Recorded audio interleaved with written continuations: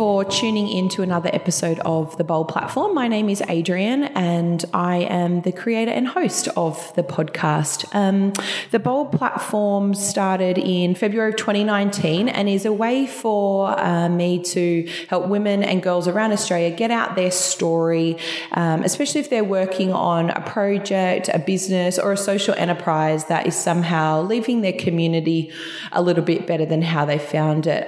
The women and girls on the show are often what I would classify as sort of ordinary people that are doing really amazing things and often sort of fly under the radar because they might be smaller or they might be getting started. So this is a really great platform, I hope, to share their stories. So today I am joined by Melanie Nicholson from The Balanced Brain. So welcome, Melanie. Welcome, Adrian. Thank you. So tell us about The Balanced Brain. Well, The Balanced Brain is a coaching and writing and business that I have. It's a bit bigger than that. I'm also running some workshops and I've been doing that for about 8 years now, 8 or 9 years. And that was based on my lived experience with a severe traumatic brain injury and I guess using neuroplasticity to change patterns and behaviours that weren't really working for me very well. And through that lived experience, I've been able to use that for my clients as well. I also have a master's in dispute resolution and come from a mediation background. So I used to be a divorce mediation. Wow. And I'm also ex-military. So I've got a kickback on stuff. Yeah. That skills. But I think the most important experience in my life has been recovering from a brain injury and looking at all aspects of recovery. So I recovered very well physically. I made a miracle recovery. But then it took me a long time to realise that I hadn't actually healed the emotional part of myself. And even when I've been coaching boards and CEOs, because I came out of the government and into that sort of area, in that exec area, and that's what people were coming to me for. It was, I need some coaching in business. But as it turned out, most of the time it would be around resilience and self-awareness and how do I know more about what I need and want and who am I? Those really big questions. Yeah, right. So, yeah, so okay. That's big. Yeah, that is big. It's fascinating. Yeah. So can we talk a little bit about the accident if you feel comfortable doing absolutely. so? Yeah, I'm really good. I've made it a business. Yeah, true. You've really turned it into something fantastic. Yeah, so I had, I joined the Air Force when I was 17. I was there for 6 years. And then when I got out, I went to the Child Support Agency, which manages people who are separating and they've got kids. And I was working as a ministerial writer for Minister Hockey at the time, so basically answering child support concerns on behalf of the minister. I was driving to the office in Canberra on State Circle, which is where Parliament House is, and a young man ran a red light and T-boned me. And I was resuscitated at the scene, and the jaws of life were used to get me out of the car. And I'd broken my neck, but the worst was a severe traumatic brain injury. So I had to be taken to emergency where they had to actually cut open my skull and to relieve the bleeding. And I was in a coma for a few days and I had post-traumatic amnesia for over a month, so I didn't even know my mum. Oh, wow. And then I got airlifted back to Brisbane, which was my hometown, and spent 2 months in rehab learning how to walk and talk and an amazing brain injury rehab unit in Brisbane. And I went back to work in the June. So I had the accident in the January and went back to work in the June. Oh my gosh. And how old were you at this point? I was only 28. Okay. And what I didn't realise also, so I was managing that, but I had to consider compulsory eye tests, which everyone who's had a brain injury has to do. In terms of your your license or just in general? Just in general, but also for my license. Yes. Because I fractured the part of my where I broke my neck is where your brain actually controls your vision. Wow. I didn't realise that I had a major defect in the right side of my vision, and I didn't know because I don't know what I can't see. The brain sees for you. So I had to surrender my licence and I've never been able to drive again. Oh. So that was I was single and living by myself up until I was 40. I've been single all my life. So I was really independent. That was a big blow for me. So all of a sudden I was disabled as well. So on paper, yeah. Like in terms of, that's what I was stamped, and that's why when I had to surrender my license. But so that was at 28. That was truly devastating because I'd always been really independent. I never really wanted to settle down, but I'd sort of thought around 28 that I might meet someone. Sure. At that stage, I was still going to have kids, and that was changed forever because I had to start again. Yeah. And prior to that, I'd also realised that I'd had precarious mental health. I had an eating disorder that developed when I was in the Air Force. Mm-hmm. Lots of my girlfriends struggled with that. As you can imagine, there was a lot of harassment and bullying when I was in the Air Force, and a lot of scrutiny of my appearance. And as much fun as I had in defence, it was also the other side of it, which was fairly traumatic when you're a young girl. So I'd already been dealing with that before I had the brain injury. But my thing is that people don't care about that when there's a brain to be fixed. Sure. And that's not something that they ever ask. But that stuff doesn't go away. My life didn't, it wasn't, this injury happened, but then I basically pretended it didn't happen in my accident. And so things just got progressively worse, up until about 2015, 2016, when I really started realising that I hadn't made a full recovery in terms of my emotional well-being. Right. So you could, some of those things that you mentioned in terms of walking and talking, they obviously were taken in the accident, and you learnt to do all those things very quickly, like textbook. It was absolutely amazing how within 6 months, yes, I was back at work. I had some weakness in the right side of my body, as if like similar to what people have with strokes. Okay. But, I was back running. I was back, like I've always been quite fit. Yeah. And, it was almost like I just threw a wig on because I had shaved my head a couple of times. Of course. And just pretended like nothing happened. But underneath some of those things that weren't kind of reset in that accident, you had to learn again. They were still there bubbling away. But so in the medical world, they call it high functioning. I just call it perfectionist. And that was my undoing in the end, because it was almost seen as a tick of approval from the medical field. Oh, you're high functioning. Yeah. But no one actually really asked what was going on underneath the high functioning physical ability. Yeah. And the perfectionist trait that I'd always had, which was part of the reason why I developed an eating disorder, that didn't help in my recovery from brain injury, because it was just about, okay, I'm just going to get on with things. When that would have been an opportunity for me to start really drilling down to what it is that was causing me emotional pain. Yeah. And that had been around since I was a teenager. Yeah, Yeah. And so at what point did you think, I'm going to take all of this that I've been through and then turn it into the balanced brain in terms of a project or a business? Well, the story around that was around 2015. I took up CrossFit. Mm-hmm. And I loved it. And because I was really quite lonely and isolated in Brisbane. Brisbane's a really lonely town for women in their 30s, lots of single women in their 30s. A lot of men move away from Brisbane. But it's also a city that's really spread out. So it can be really lonely. And I was living right in the CBD in my own place that I had. But what happened to me was I was doing a CrossFit competition, and I pushed my body so hard, and I'd already had an underlying dehydration issue because I'd just done the Gold Coast Half Marathon 6 months before. And also with my eating disorder, I had this underlying dehydration.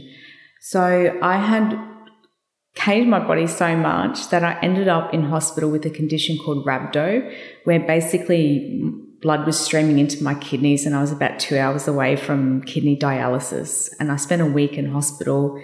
One of the most painful, miserable weeks of my life, worse than my brain injury, because at least I wasn't conscious for that. Sure, you don't have that much of a recollection, yeah. And I realised, and things weren't going well with my family, like my relationship, everything around me. Sure. Had to take that for me to be put in hospital again 10 years after my brain injury. And I just went, I can't live like this anymore. It was almost like I was trying to prove to the universe that I deserved to have lived. Like I'd hiked Everest Base Camp. And my body just broke down. Yeah. Really, my mind broke down. Yeah. And I was just like, what am I doing?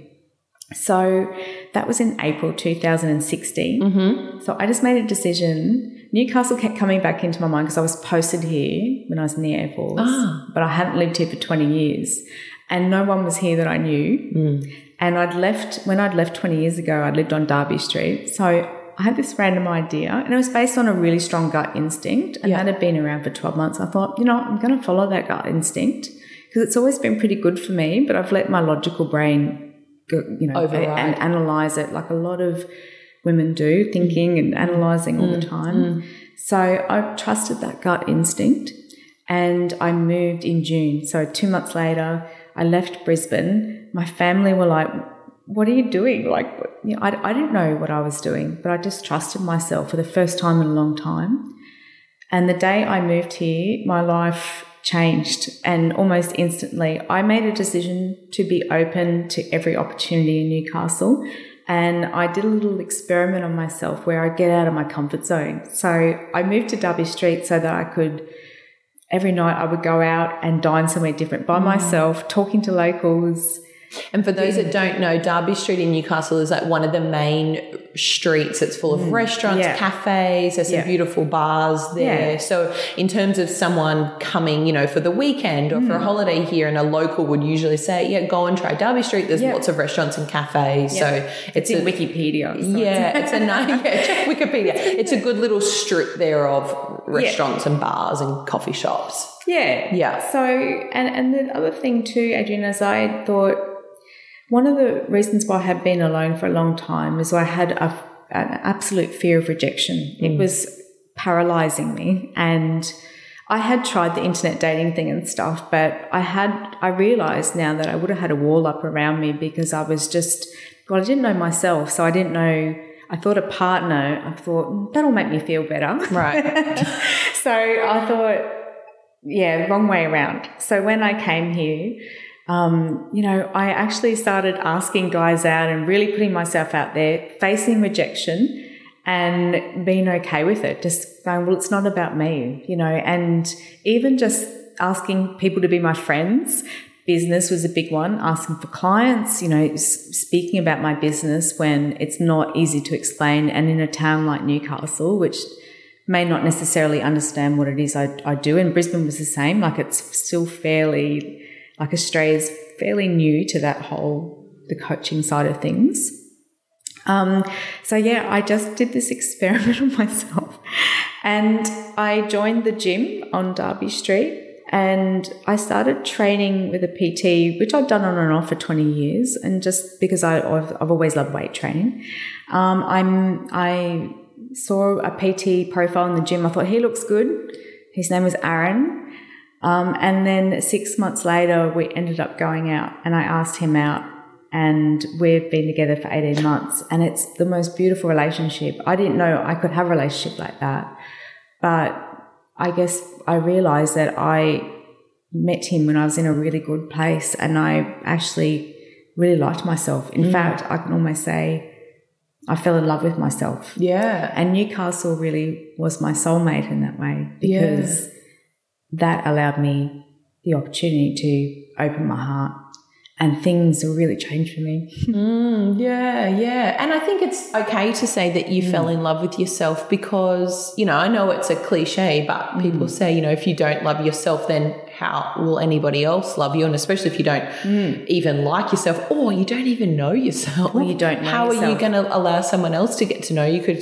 And even especially when you start dating someone new, it's, you're not always the most authentic version of yourself. You're overthinking everything. Like, is this what I should say? Is this what I should wear? Is this where I should, suggest we go? It's so much overthinking instead of just totally giving in and being like, look, this is me. I'm not going to be for everybody. Yeah. And obviously... Well, I'm a little bit on the eccentric side, so I knew that the internet dating thing probably wasn't going to work. But that also meant that I had to go, where would I meet someone. I didn't know, but I just thought getting out and about would do that. And it's interesting with my partner, Aaron, because we had, 8 months of training together twice a week. And that was a perfect way for someone like me to meet. I'm not saying for everyone. Some people meet people on the internet. Yeah. But for me, that was really crucial for me to build that first, to really open up to someone. So I would think that, like you said, I don't necessarily – people might go, well, do I love myself? Well, yes, I do.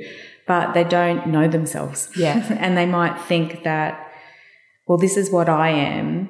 But when you sort of ask more questions, and that's exactly what I do in coaching, just even a question like, or who are you? What do you want to do? Can completely floor someone because they're like, well, I don't really know. Yeah. Because a lot of what we get told about ourselves comes from parenting and whether we had good parents or difficult parents, we can end up in the same situation because even good parenting, we're still imposing our views on kids as they're growing up.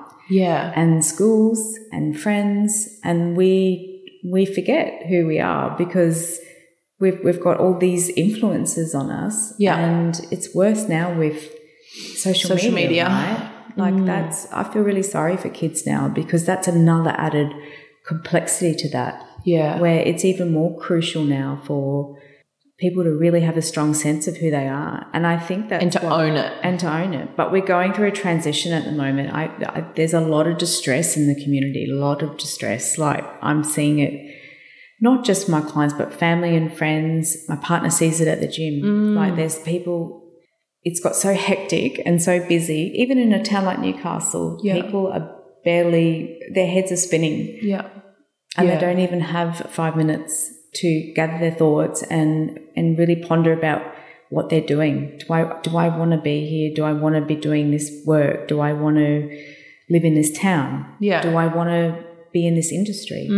Do I want to be with this person? Do I want to be with these friends? Do I? Yeah, friends all of those is a big one, right? For men and women, because as we work on ourselves more, that there can be that gap where when we're in that transition ourselves and we're really doing that work, it can be a really lonely space. I mean, I believe that lonely part in Brisbane was essential for me to really get to know who I was, but I had to bear through that to come out the other side. Yeah. But then you do have to know when you're using loneliness as a form of protection as well. Yes. Because even though being in a relationship, people say, oh, it's hard.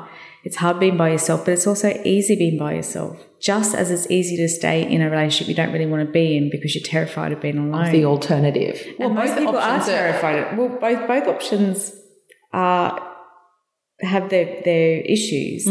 I think for the main one that I see, and particularly when I used to do marriage, doing the divorce mediation, the terror of being alone. But the worst thing I used to hear from people is when people feel lonely in a relationship. And there's nothing worse than that. Sleeping next to someone and feeling alone. Yes. I can tell you, being alone in the bed is a much more comfortable feeling than being lonely. And it's I totally agree with you. Like I'm single now, and it's rare that I feel lonely. I have felt the loneliest I've ever felt in my life when I was in a relationship and walking around a house with someone and just feeling completely and utterly alone. Yeah. It's so hard to explain, but it is. It's the loneliest time I've ever experienced, which just doesn't seem right when people think, oh, you're single, you live on your own or what have you. But it's like you can actually be way lonelier with somebody than on your own. Yeah, and I think that's really I think that's worse. But then for me, having been alone for so long, and it's pretty rare for someone to have been like people almost find it unbelievable. But that's how much I was like, I'm not going to get hurt, even though I'm a really emotional and sensitive person in some ways, but before I got to know myself, I didn't know how to create boundaries for myself with those emotions and sensitivity. So I just put a massive wall up rather than learning to say no. Yeah, it's easier. But then you know, it's interesting. And even my family, like even my mum would say to me, oh, you've been alone for so long now, it's going to be almost impossible for you to be with someone.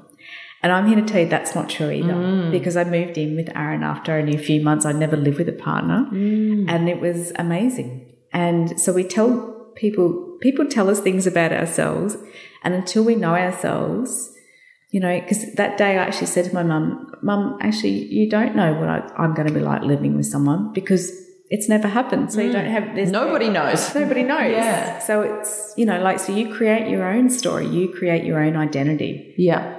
It doesn't get told to you. And I allowed that to happen for me for a long time. For a long time, yeah. And that also made my behaviours...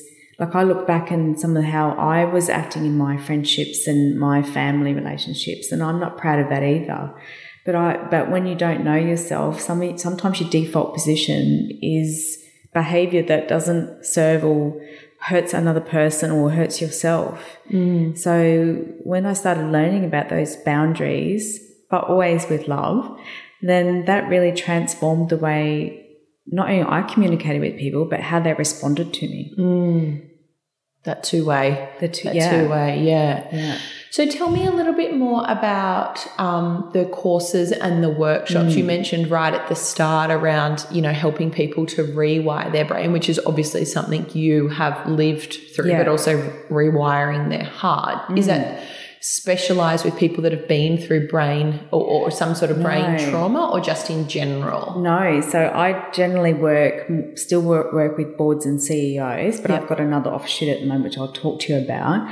But I am teaching. So at the Business Centre, I was doing workshops for startup women, for women who are about to start their own board and have their own leadership team. But as I said, most of the time it was around that relationships up in terms of how do I build a good culture in my team and that. So I have a systems thinking background. So that really helps with my lived experience with neuroplasticity, but also understanding how we have to get systems right in business to create some of that really good culture where people feel valued and supported.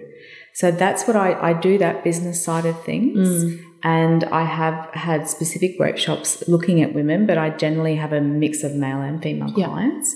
But the one big thing I'm doing at the moment is workshops for men. So we've had some amazing response to that. I'm doing that with my partner and my friend Carly, who runs a business in kinesiology. And we've had some amazing feedback, and we're basically just getting men in a room and talking about mind, body and communication, all of those connected together, because they've got to be connected. So my partner does a bit of talking about the body and physical health. Sure. And then Carly does the mind, you know, in terms of looking at some techniques for the mind. Yeah. And then I do the how to say what you mean type communication. Yeah, right. So the reason why we're doing that for men at the moment, there's definitely a gap there for men. Yes. So there's all your Beyond Blues, they're amazing. But there's a lot of men who don't identify with being suicidal or even depressed, even if they are, and they just want to lead better lives. Yeah, they just need a bit of a tune-up. They're not at that point, or they don't think they're at that point of calling Lifeline or Beyond Blue or whatever it is. It's more about that proactive maintenance.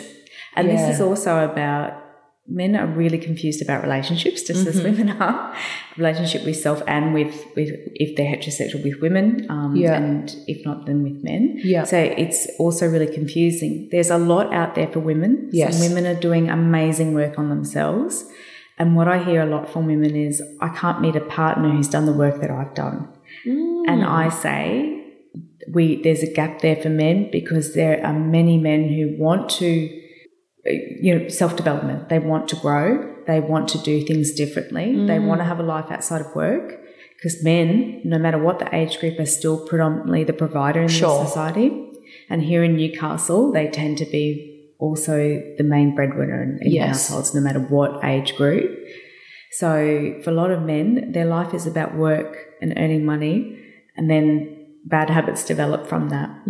But there is definitely that gap where we need to help men come into that community, and for women to meet those guys and partner with those men who've done that self-work. But Yeah. So that's something I'm really passionate about. Yeah, and you're right. There is such a gap. And I think sometimes, we talked early before we started recording, you just sort of see the information that's in your feed or in your bubble because that's sort of the world you subscribe to. But, even when you just look around at advertising and, just in general, there does seem to be a lack of that sort of support, not at that high end sort of, we talked about Beyond Blue and things like that, Black Dog Institute and those sorts of things, but just that kind of, that growth work or that self-development work. Because you're right, for a lot of men, their work is a huge identity and part of their identity. If that's ever taken away, which it is right at the moment, in terms of redundancies so or disruption in different industries or, they have their own business and it doesn't go so well, it's like, well, who am I? I don't actually have any other part of myself.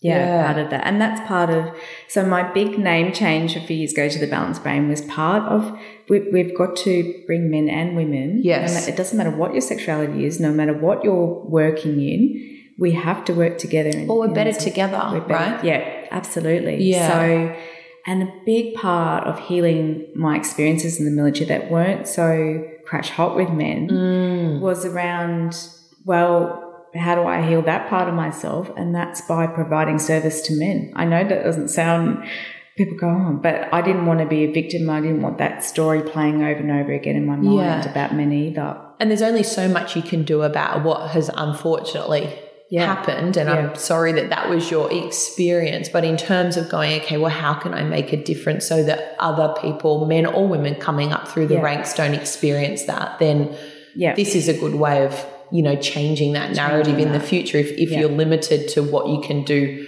retrospectively about what happened to you, I guess. Yeah. And one thing I would point out, Adrian, going back to defence, I had some amazing male mentors and friends and amazing female mentors and friends, but I also suffered with harassment from women as well in defence because it's a dog-eat-dog world in that military environment and it becomes about competition. So part of where I see society heading, it's just so black and white at the moment and we're not seeing all the grey. Yeah. And humans, bad behaviour is not a female thing or a male thing, it's a human thing. So there's definitely systemic issues going on with men at the moment that there is some underlying stuff that we need to really manage, but also there's some stuff with women, right? Yeah. And that is around the self-worth stuff still for women is big, and that means they don't necessarily value themselves. And here in Newcastle, I see women perpetuating that because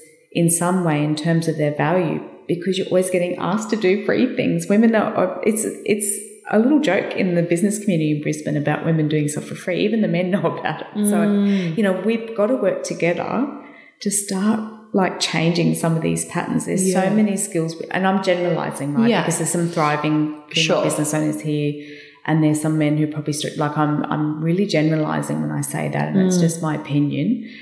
It's pretty controversial, but I look at the cost of living in Newcastle and I see what women are earning and how they're struggling to keep their businesses afloat, and we've got to change the conversation. And that means, because we're still looking at, even in the startup world, the men have the connections still. Yes. So that's where I find, and and when I say connections, I mean the decision maker. Yeah. The person with the money. That's going to help them get up off the ground. And I still see that as a barrier for women. So we've still got to be really working together, because there's this polarisation that I see happening. Yeah. But we've got to get back together to create a whole new way of being really in the business world and in personal relationships. And has that been a barrier for you, getting the Balanced Brain up and running, in terms of, a challenge for you in this town? Yes, absolutely. Yeah. But I do think, in saying that, I also do think it's an Australian context too, because when I used to say I was a mediator 10 years ago, everyone's like, what's a mediator? In the US, it's a profession in itself. It's an industry. It's a thriving multi-million-dollar thing over there. But when I did finish my Masters in Dispute Resolution, I graduated in 2009, it was like I was talking in a different language, and it was such a wonderful masters that I did, it was, you know, I did cross-cultural Indigenous mediation. It was just, and I came out going, oh my God, all these massive ideas. But I do see it changing. I think that we'll start seeing the importance of particularly conflict resolution, because it's conflict within the self, you know, and that's even wars on a global level have started with men having war in themselves and women's war in their bodies. And, you know, the conflict is, people used to say to me, oh, I don't know, what conflict are you talking about? And that to me internal. is, it's internal conflict. It's how we feel about ourselves. On the flip side to that, since establishing the Balanced Brain with Aaron and Carly. Yeah. Well, they have their own separate. Okay. That's where we're doing collaboration. Yeah. And that's what I think is also important, because the Balanced Brain, I do my coaching aspects, but it's also about bringing in other business owners and collaborating on something that we're passionate about. So, and we decided the Balanced Brain would be the best platform for that, because that's what we're trying to achieve. Is that. And it's like you said before, it's gender neutral, you know. Neutral. Yeah. So it just kind of worked out how we would put that under that. And so what have been, I guess, some of the highlights for you going through getting that started, where moments that really stand out to you that went, yes, like this has all been worth it, or, you know, some of those real highlights? The creativity, like when so Aaron's down at the gym doing his PT thing. He's the logical part of things. So Carly and I got together for the creativity. And even just to put a flyer together, we did 9 hours of just brainstorming. And people look at it and just go, it's a flyer. But we were so invested, and we were like, what do men want and how can we help men? And people don't see that in creative work, in any type of creative work, like writing or coaching or doing your own business. They don't see the hours that people put in. Yes.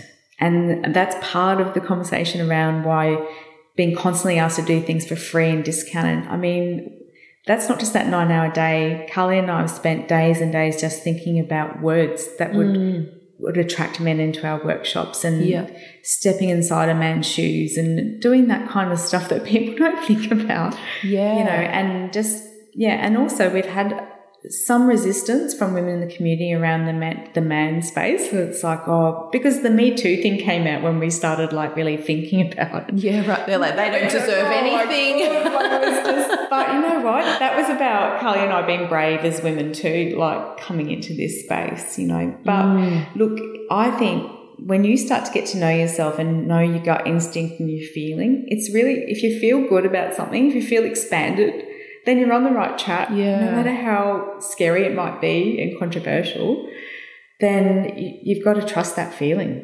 And we're trusting it. So you mentioned there a little bit around trusting your gut and using that as a bit of a guide. If there's people that are listening that think, you know, they may have an interest in starting something else, whether that's outside of a job that they've got or in addition to that, what's some, I guess, advice that you would give to somebody who's thinking, I'm going to sort of maybe try to start a new project, or I'm looking to give back to a group within the community perhaps? If someone has a really strong feeling about that, then that's good, because people are recognising those feelings in their body. I say if you have something and you don't even know what it is, then some body work is good to get into, like yoga, kinesiology exercise is good to start being able to even feel what your gut instinct is. Yes. But if you have one and you think you want to start a project, then just do it. That's what I have to say. Like, I was just, because so many women do identify as perfectionists, they will just want everything absolutely to be perfect. And that's that. In the first few years of my business, I think about all the stuff that I did that actually wasn't about how am I going to get clients, or how it was all about all that other stuff and making sure the font was perfect on it. You know, forget about all that and just really concentrate on your why. Why are you doing what you're doing? And that's where the value will be. Like and that's about your gut. So why are you doing it? And it could be just as simple as, I really need to help people. You might be in a job where you're not facing, you know, you're not having that need met. So it's understanding that what you're doing. But also you do need to be savvy about, well, do you want to monetize it? Do you want to make it a role. And I think, but it always comes down to your why. Yeah. So no matter, you have to get smart about how you're going to make coin from it. Sure. But at the very core of that is, well, what's my why and how am I communicating that? Yeah. Because I realised even when I came to Newcastle, I had people actually say to me, Adrian, like, what is it you actually do? And sometimes I couldn't answer that. Yeah. So you know what? Who cares if it takes years to do that? We're living in a really dramatically changing world. So things aren't going to be clear at all, I don't think. But just get down to the why do I want to do what I want to do. Yeah, and just keep trusting that gut. And if it feels right, it's the right. And one thing I would say is if you feel like you need to feel more about what that is, then that's when you do have to really put some boundaries around your social media use, your consumption of news, your listening to other people's opinions. That's when you've really got to take yourself away, have even like a short meditation practice, have some alone time where you're actually just sitting with yourself and going, and let ideas come to you. Yeah, things will float. Yeah. I mean, no one even just sits with themselves anymore, and to feel what there's an idea there or what you might want to do. So I think even before we talk about, well, what's a side project, I think people are at a place where they actually just need to take themselves out of this busyness and actually, well, okay, what is it that I want to do? And start from there. Yeah, definitely. In the workshops and the courses that you run, and especially with the coaching, I can imagine that you're hearing a lot of people's stories, and obviously there's the risk of taking a lot of that on. How do you then make sure that you're taking care of yourself so that you can serve those other people that you're supporting through the workshops and the courses and your coaching? So self-care is number one for me. Yeah. So when I was last hospitalised in 2016, that was where it had to start from. I had to basically, before I even did all those experiments of asking people out, self-care. So that is nutrition. Water is massive. People just don't drink enough water. Exercise and meditation, they're non-negotiables for me. So I'll, no matter how early I have to get up, I do 20 minutes morning and night, but I only started with 5 minutes. So just, that's where you can start. But for me, and I just sit quietly before each client, like a coaching session. I'm not rushing, always make sure I've got time in between, just to, even if it's just 5 minutes, and just sitting quietly with yourself. So I just think in today's world, it's just the self-care. You can't do anything without self-care. It has to be the cornerstone of everything you do. Yeah. So, and that is, it's simple, like, and it's not about eating like clean all the time and that. Sure. Right? Like try 80%. Just try small things. That's what I say to people. And that's what I'm, with the men in the workshops, we're just saying try one small thing. Because there tends to be that whole, I'm going to not eat this for 6 weeks, or I'm going to go and do, like one small thing. Yeah. Just an extra glass of water a day, 5 minutes, and then build up to 10 minutes meditation, a walk, and make them as part of your routine, like brushing your teeth. Like I remember once, it was a Chinese reader I went to see, and she's like, meditation is like contraception. Take it every day. It was just so funny. It was so random, but it stuck in my mind because I'm like, well, yeah, it's part of your routine. Yeah. And it's so vital at the moment for people just to get that space for themselves. Yeah. And don't wake up and scroll on Facebook. Facebook's, and look, there's just so much crap on there at the moment. If I'm looking through my feed at the moment, even some amazing things that I used to sign up for seems to have been buried, and I'm just ending up with, if notice how you're feeling when you're scrolling. Like most people, they say, oh, I don't feel good. If you don't feel good, then get off it. It's not to say delete your accounts and stuff. It's just to start feeling how you're feeling when you're looking through Instagram and Facebook. And you'll be surprised. You'll be like, oh, you'll start like, that's how I started really just being really aware of what was happening with me when I was reading something or doing something. Yeah, you're right, but because you do find that,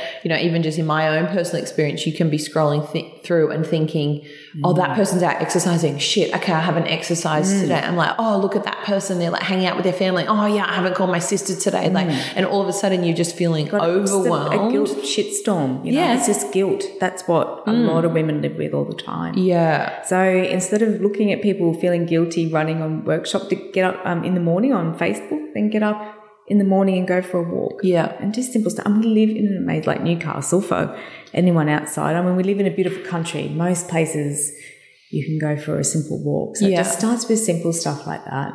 Yeah. But I think that it's self-care is also about managing social media use. I totally agree. Because I think for women, it's mainly women on Instagram and Facebook. Yeah. That's not where a lot of men are hanging out. Yeah. Yeah. And it sets unrealistic expectations. Like we were talking before we started recording about, you know, when you put something really raw and open and personal on social media, people tend to shy away from it. But then when you put, you know, your celebratory things, people are very supportive. But I think that also comes at the risk that people are like, oh, you're like, she's really arrogant. Like, you know, that sort of thing. It's just this fake, you know, we've all had that experience where you see your friends on social media and everything's great and lovely, and then they get divorced or separated. And you're like, where did this come from? Like, everything looks so great on your social media. It's not. A lot of it's bullshit. It is bullshit. It really is. And how you know that you're cured from shame is when you put up something like what I did a few months ago about no one, even people in my family didn't know I had an eating disorder for 20 years. So I basically bared my soul in the Thrive Global article I wrote. I shared that to Facebook. Yeah. I got very little engagement with it. Even my family, none of my family other than my sister said anything about it.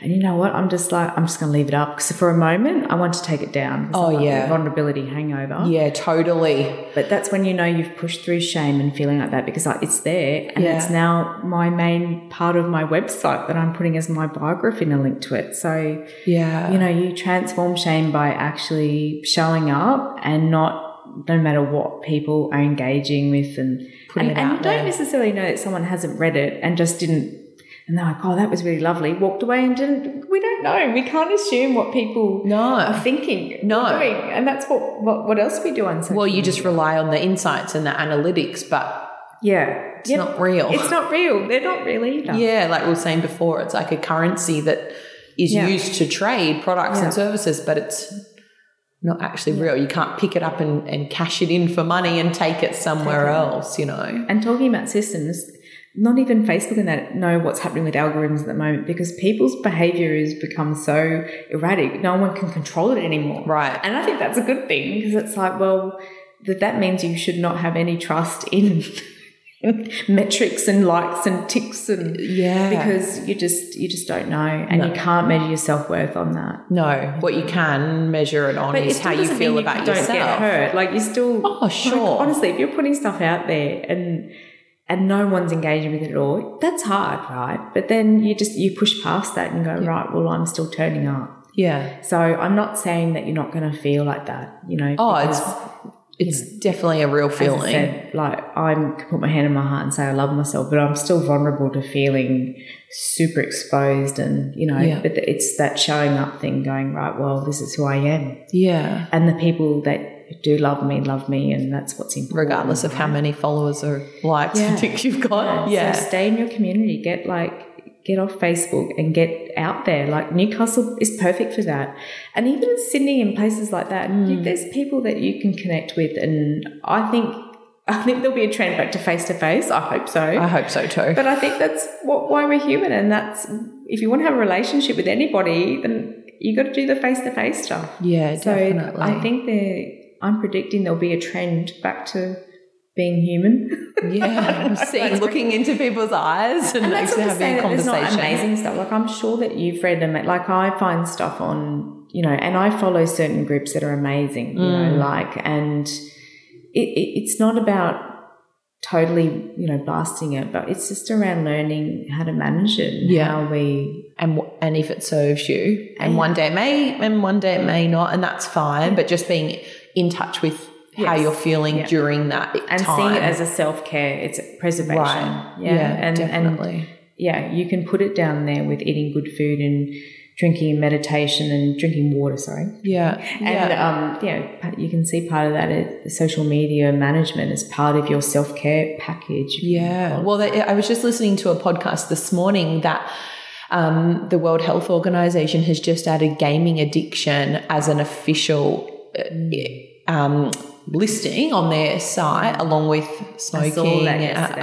And let me tell you, it's wild. This is the sad thing that's happening with the gaming with men is the gaming industry is specifically targeted men in their 20s and 30s with Ladbrokes and all that stuff. It is a crisis for men who are disconnected and are connecting through gambling addiction. Yeah. Like that is and online gaming and all of that. Well, that's all in the same category of addiction. So they're not on social media, but they're on Ladbrokes and they're on Sportsbet and it's really, it's not been spoken about a lot, but it's just another way of filling yourself up with stuff that it's no different, right? Yeah. It's just bog standard addiction type behaviour. But now, unless you know yourself well and you have that self-care, now you've got big business who are deliberately using psychological tactics to addict you to something. Get into your head, And you can, I even just was watching some sport yesterday and Sportsbet is sponsoring a football game and then the commentators are calling out the bets and then it's on in the ads and it's spray painted on the field. Watching this is going to be rewired for you to think that gambling that equals football and equals, and it's like it's starting, you know. And unless we know ourselves and know what's going on, then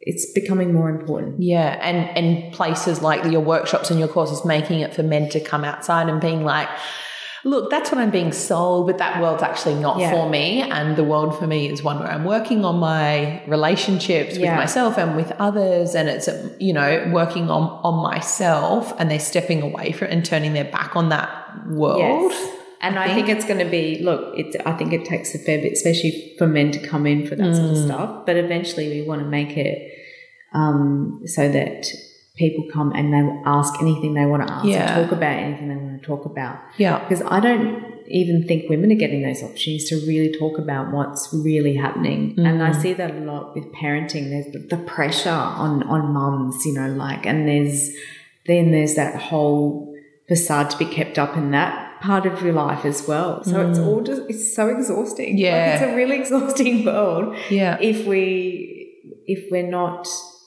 managing ourselves. And I think this is where we're heading in the next 12 months particularly. We just can't keep continuing. No. And, male suicide rates in Australia and New Zealand are horrendous, but women are also reporting huge stress and anxiety, levels of anxiety in women. And we are just reaching a tipping point. Something's got to give. Yeah. And it's all about that, your well-being and just, So if people want to know more about the Balanced Brain, where can they find out more info? Yep. So go to www.thebalancedbrain.com.au. So you have to put the AU on there because there is one in the US.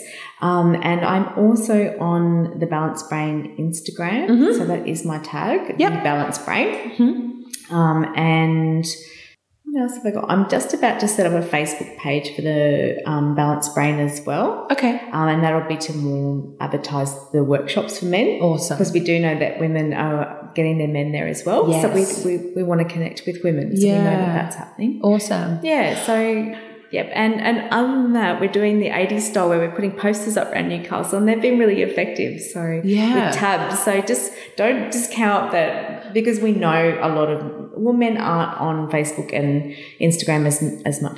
Sure. So the old poster down where they're having coffee and in surf clubs and stuff like that. Yeah. And if they're not in a relationship and they don't have a partner encouraging them to go along, or a sister or a mum or a really good girl, like a female friend, whatever way works. Well, we're getting all age groups from 22 to 50. So awesome. we did not know that was going to happen. Yeah. But it is. And that's exciting. It's very exciting. Yeah.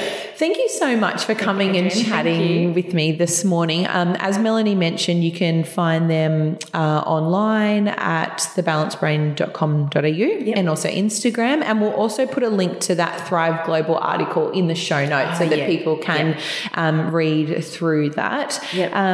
Thank you for listening to another episode of The Bold Platform. If you would like to follow us on social media, we're on Facebook and Instagram as well. And if there's someone in your world that you think might find Melanie's story interesting, feel free to share this episode with them, and that helps the Balanced Brain and Melanie's story get out there to more and more people. So thank you again for listening, and thanks, Melanie, for coming and chatting. Thank you, Adrian.